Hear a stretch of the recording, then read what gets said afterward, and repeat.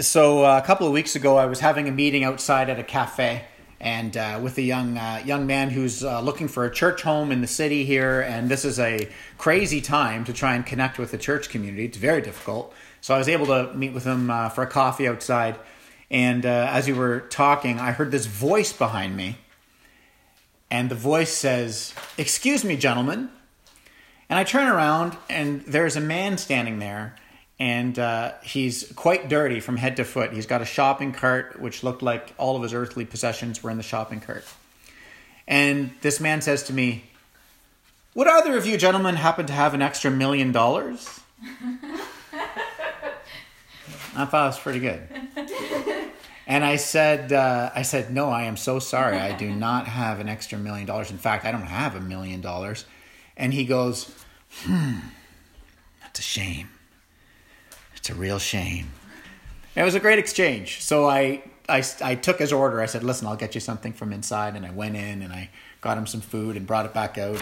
And many of you have probably done that sort of thing, because in this cashless society, you often don't have money on you. And when you encounter people that are experiencing homelessness or going through hard times, you just go into the nearest place and you get them something to eat. So that's what I did. And how do we see these folks? How do we think about them? How do we relate to them? When we were downtown pre-COVID, and you'd be walking into the downtown center, there was this little nook, and many of you might have noticed that it was kind of sheltered you from the wind, and there would quite often be somebody sleeping in there. What are the thoughts and feelings that come to our hearts and our minds when we encounter the poor? Are we moved with compassion? Are they an inconvenient stain on our otherwise increasingly gentrified downtown core? How do we feel about it? What do we think about it?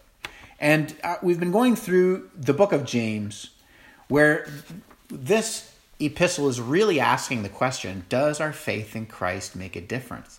For those of us who glory in this thing called forgiveness and the love of God, does that play out in any different way in our day-to-day lives? And so repeatedly through this book, this subject of the poor keeps coming up for James. And it's because he's channeling all the prophets. He's channeling the conversation throughout the Old Testament about the poor, the treatment of the poor, this inseparable connection between how we feel about the poor and the genuineness of our faith. And this is not because you're saved by your good works and how you treat the poor and your life of love. But he is saying that true faith is going to produce a life of love. There is a distinction between what the gospel is and what the gospel does. What the gospel is God's forgiving grace in Jesus Christ for us. And what the gospel does, James is arguing, is that should actually there should be an outflow of love and compassion and grace and mercy flowing out of us. And that's the natural byproduct of true saving faith. And so we come now to our text for this morning as we examine this and consider the goodness of God's great love towards us. James chapter 2, the first 13 verses. My brothers and sisters, believers in our glorious Lord Jesus Christ, we must not show favoritism. Suppose that a man comes into your meeting and he's wearing a gold ring and fine clothes, and a poor man in filthy clothes also comes in. If you show special attention to the man wearing the fine clothes and you say, here's a good seat for you, but you say to the poor man, you stand there or sit on the floor by my feet, have you not discriminated among yourselves and become judges with evil thoughts? Listen, my dear brothers and sisters, has not God chosen those who are poor in the eyes of the world to be rich in faith and to inherit the kingdom that he promised to those who love him? But you've dishonored the poor. Is it not the rich who are exploiting you? Are they not the ones who are dragging you into court? Are they not the ones who are blaspheming the noble name of him to whom you belong? If you really keep the royal law found in Scripture, love your neighbor as yourself, you're doing right. But if you show favoritism, you sin and you're convicted by the law as lawbreakers. For whoever keeps the whole law and yet stumbles at just one point is guilty of breaking all of it. For he who said you shall not commit adultery also said you shall not murder. So if you do not commit adultery, but you do murder, you've become a lawbreaker. Speak and act as those who are going to be judged by the law that gives freedom. Because judgment without mercy will be shown to anyone who has not been merciful. Mercy triumphs over judgment. This is God's word. Now, one of the arguments that folks put forward when they are not sure that Jesus Christ is actually Lord, that he is God, that he did rise on the third day, when they're skeptical of the resurrection, one of the things that gets said is, well, Jesus was a really great guy and he cared for the poor and he did a lot of nice things. He was sort of like an ancient hippie.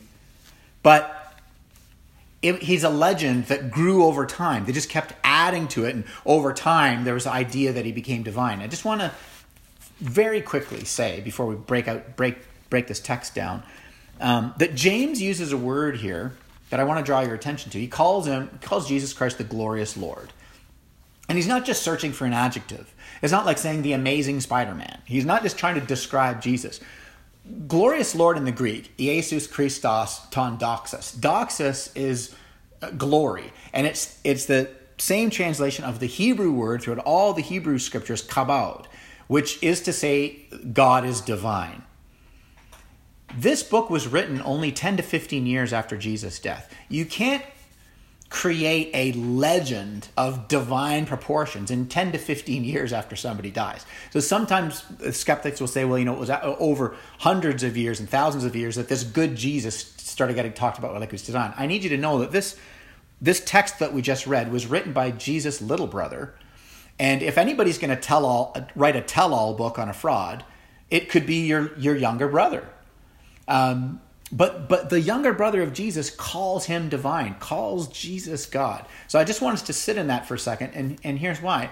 Because if this was just sort of fictitious, and if we were just supposed to kind of take this text and break it down into ethics and talk about being good to the poor, and which I'm going to in a minute, but if we just sort of left it as sort of a Christian ethical conversation, we miss the gravity of why we're being told to do this.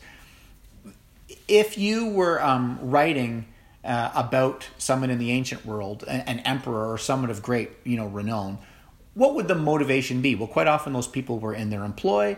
There was a monetary reward, or there was going to be a political advancement award, or a position sort of advancement in the civil square. There was some sort of reward that would motivate writing well of a leader, of a particular person. But what was the motivation for James to say things like he was divine? What was the reward for that? Well, the motivation was that it's true, the resurrection is true, but the reward for writing this way was death. So all of the gospel writers and the apostles and everybody who wrote about Jesus being divine, the reward for that was martyrdom. And so I just want us to sit in the gravity of those words when he says, on the basis of our glorious Lord Jesus Christ, how are we now relating to the poor? It's not just simply a conversation around, can't be limited to ethics, though it is, and we're going to get into that now. It's actually being driven by this amazement at divine grace, amazement at who Jesus actually was. So this text here is written in a culture that is full of prejudice. There is hatred on the basis of class and ethnicity and your backgrounds. This is 40 AD, hostile towards people that don't fit into your boxes. And sadly, there's a lot of similarities between the hostile culture in 40 AD and the challenges that we still grapple with in 2020 as it relates to, sort of a culture that routinely, systematically, permanently categorized you. You're a Jew, you're a Gentile, right? You're a slave, you're free, you're rich, you're poor, you're Greek, you're Roman. They would this is your family, that's your family. You come from this heritage, that heritage. And you would be put into these boxes in these honor shame cultures as a way of sort of identifying who you were. And so as James is writing, what's happening is this sort of categorizing people and assigning value to them that was found in the culture was also found in the church. And so this passage, in this shocking contradiction to the social practices of the surrounding culture of the time, the Christians are being called to treat the poor with dignity and equality, and to do this on the basis of who Jesus Christ actually was, Lord and God. And of course, today, the idea of treating the poor with dignity and equality is a very common idea. It's not a Christian idea. You can be a Christian, a Muslim, an atheist, an agnostic, and most of the people in our city are going to share sort of this view, most of them, of caring for the poor. But you need to know that historically, at this time, this is a absolutely uniquely Christian idea. There are historians like Tom Collins or Richard Bauckham who will tell you that in the ancient world, you didn't care for the poor. The strong ate the weak, and that's how cultures worked. And here were the Christians quite uniquely caring for the poor. So this passage forbids favoritism. It forbids the favoritism that you would naturally expect to find in the culture as a way of stopping the culture from shaping the culture in the church. And what's the basis for this? Well, here's the one point to today's sermon. We got a 1-point sermon today.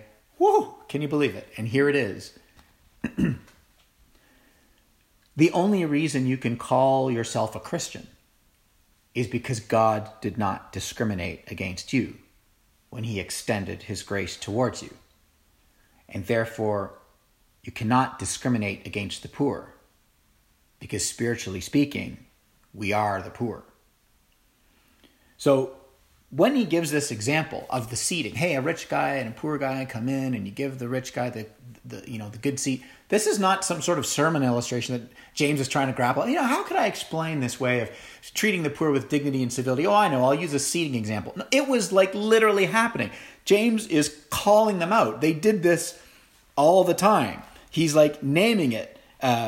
He's saying, what is with you relating to the church and people like there are box seats? You're treating certain people like they're ticket holders. Some of you who think you're the religious who's who, you're walking in like you're season ticket holders, and you're casting the poor aside. You find it in Matthew 23 and Luke 11 and Luke 14 and in Luke 5. You've got the story of the paralytic where the 4 friends lower the man down through the roof as Jesus is preaching and teaching.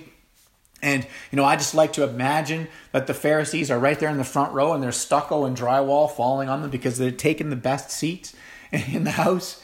It was happening. It's recorded all through the text. So James goes on the nose and he's like, look, when you do this, he says, have you not discriminated? And the word discriminated in the Greek is hupopodion.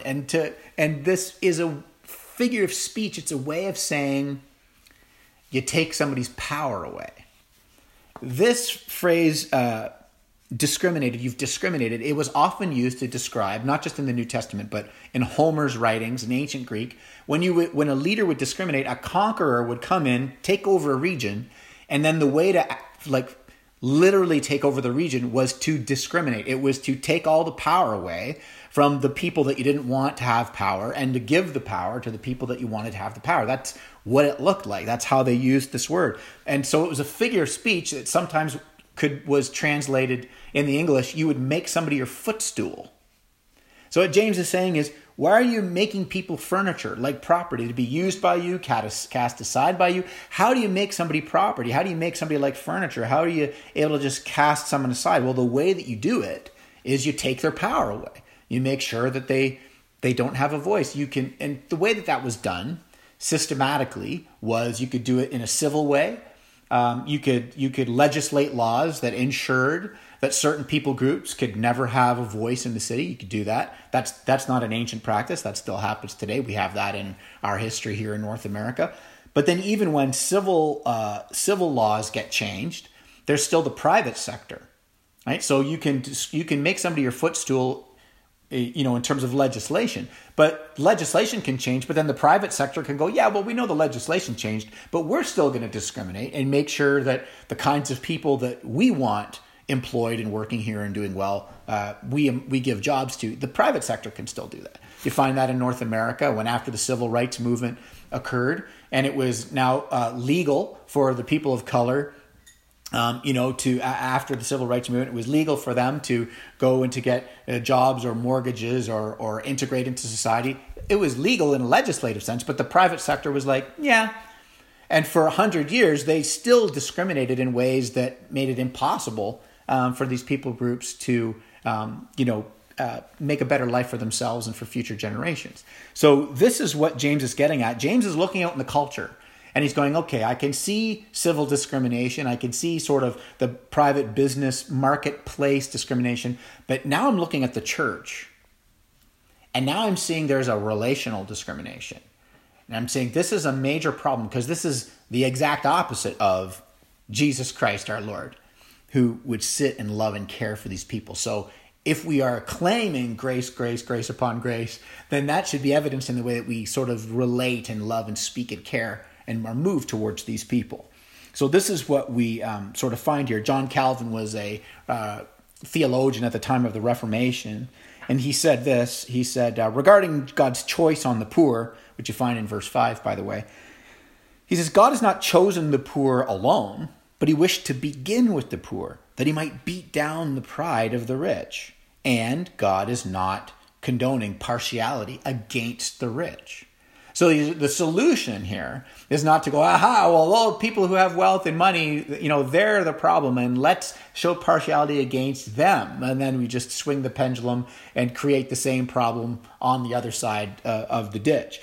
These verses are given to provoke the church to examine, how do we treat those who have no power? And how do we treat those who, culturally speaking, have a lot of power? How do we relate to them when they walk in the doors of Redeemer? What does it end up looking like on the ground? Do I show favoritism towards the kinds of people who walk into the church who I think have something to offer to me? And do I sort of avoid and don't make eye contact or talk to anybody that I think has nothing to offer me? What does this look like on the ground?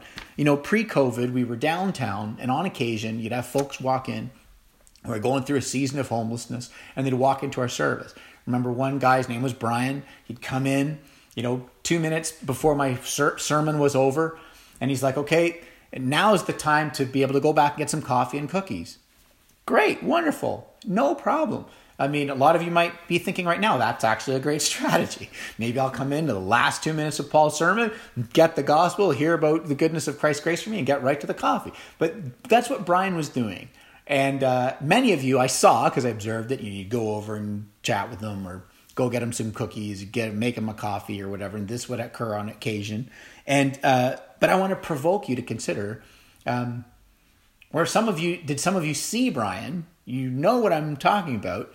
But there was kind of something inside you that prevented you from going and giving this man dignity and speaking to him and caring for him.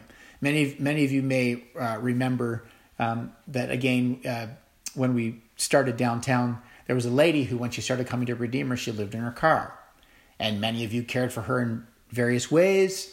And over time, over a period of months, she was taken in by another lady who was at the church at that time, who was also going through difficult times. And they shared an apartment together. And after lots of hard work in various ways, some of you dropped off beds and things for the apartment, things like that, care for them. Today, they're no longer with us. They've moved on. But what's our attitude toward that? What will we do the next time? Will we say, we've tried it, we've reached out, we cared, we gave, and the ROI is not there. They didn't stick around. So the next time we see people, the ROI is just not there in making these investments. No, absolutely not. The goodness of God and his grace towards us is not calculating the ROI. He's just loving and caring and a God of grace. And so we must relate now to the poor, recognizing that spiritually speaking, we are the poor.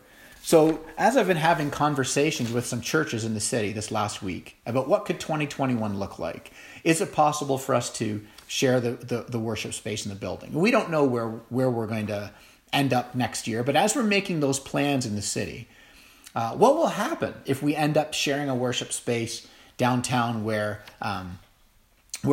these folks can walk in at any point on our service? How will we relate to them? How will we care for them? Will we afford them dignity? Or will we sort of make sure that relationally we take away their power, so that after a couple visits, they really sort of get the vibe like, I don't think I'm wanted here, so that eventually they leave, and then in the end, we're like, okay, mission accomplished, because that was really uncomfortable. This text is provoking us to consider, relationally speaking, who are we giving the seats to? Verse 8, when you look at it, it says, if you really keep the royal law that's found in Scripture, love your neighbor as yourself, you're doing right. But if you show favoritism, you're a lawbreaker. And if you stumble at one point of the law, you're guilty of breaking all of it. And what James is really doing here, because he's a pastor he's just waiting for somebody to do sort of a pick and choose scripture situation. He's just waiting for somebody almost to come up to him and say, well, hey, the Bible says love your neighbor, and the rich guy came in and he's my neighbor, so I'm just loving him by letting him sit here. And what James is going is, no, you can't pick and choose portions of God's word to say, well, I'm upholding this piece so I can sort of passively dismiss this over here. And we know that James is, of course, doing this because he's getting to the motive. He's saying, have you not judged in your hearts? He's saying, don't sort of justify your behavior by grabbing a scripture that seems sort of vaguely connected to what you want to be doing, when really underneath it, there's a motive there that isn't loving. And so he's guarding against this sort of selective obedience. And so the goal of this whole passage here for James and his church, and for us here in our church, is to consider God's law, the command to love our neighbor as we love ourselves and to love God. And as we're considering God's law, to be humbled by God's law, that we can take an inventory of how it is that we relate to everyone here in the Redeemer community. And after considering God's law and being humbled by God's law, being very grateful for God's grace, moving from a place of confession of our own guilt to gratitude. And on this Thanksgiving weekend, we can find this tremendous gratitude as we are thankful for God's grace in our own life, desire to be ministers to God's grace to the downtrodden, and then moved by God's Spirit to kindness and generosity and genuine care. The text goes on to say, speak and act as those who are going to be judged by the law that gives freedom. And it says, because judgment without mercy will be shown to anyone who is not merciful. Mercy triumphs over judgment. So for us, as those who celebrate mercy over judgment, as those of us who celebrate that because of Jesus we will receive mercy and not judgment, may we not look on the poor with judgment, but with compassion. And may this compassion in various ways, very small and ordinary ways, as you go about the city and as you live your life, may our compassion move us to action. And as we gather together again, God willing, Lord, may it be soon, that we are able to gather together regularly in worship as a community. May our compassion move us to action with each other in this Redeemer community and with those who may walk in through our doors. Jesus, this Lord of glory, he did not discriminate against us, the spiritually poor. He didn't come with crushing power. He came and he laid down his power. He didn't come to bring God's judgment on us. He came to bear God's judgment for us. We are the poor. And so when God added humanity to his deity and he came to earth, he chose to come in poverty. He did this to hold up a mirror to all of us, to our humanity, to show us that apart from him, we are all destined for eternal poverty. And so God took his one opportunity to be human, and he clothed himself in the dirt of his own creation, and he chose to be born in a filthy feeding trough to parents who were so poor they could only bring 2 small doves to the temple at his dedication, at his presentation. And so we deserve this judgment without mercy. But because of the perfectly loving life of Jesus Christ, his perfectly obedient life, his perfectly atoning death, his divine resurrection, he took God's judgment so that we will only know God's mercy. Mercy triumphs over judgment.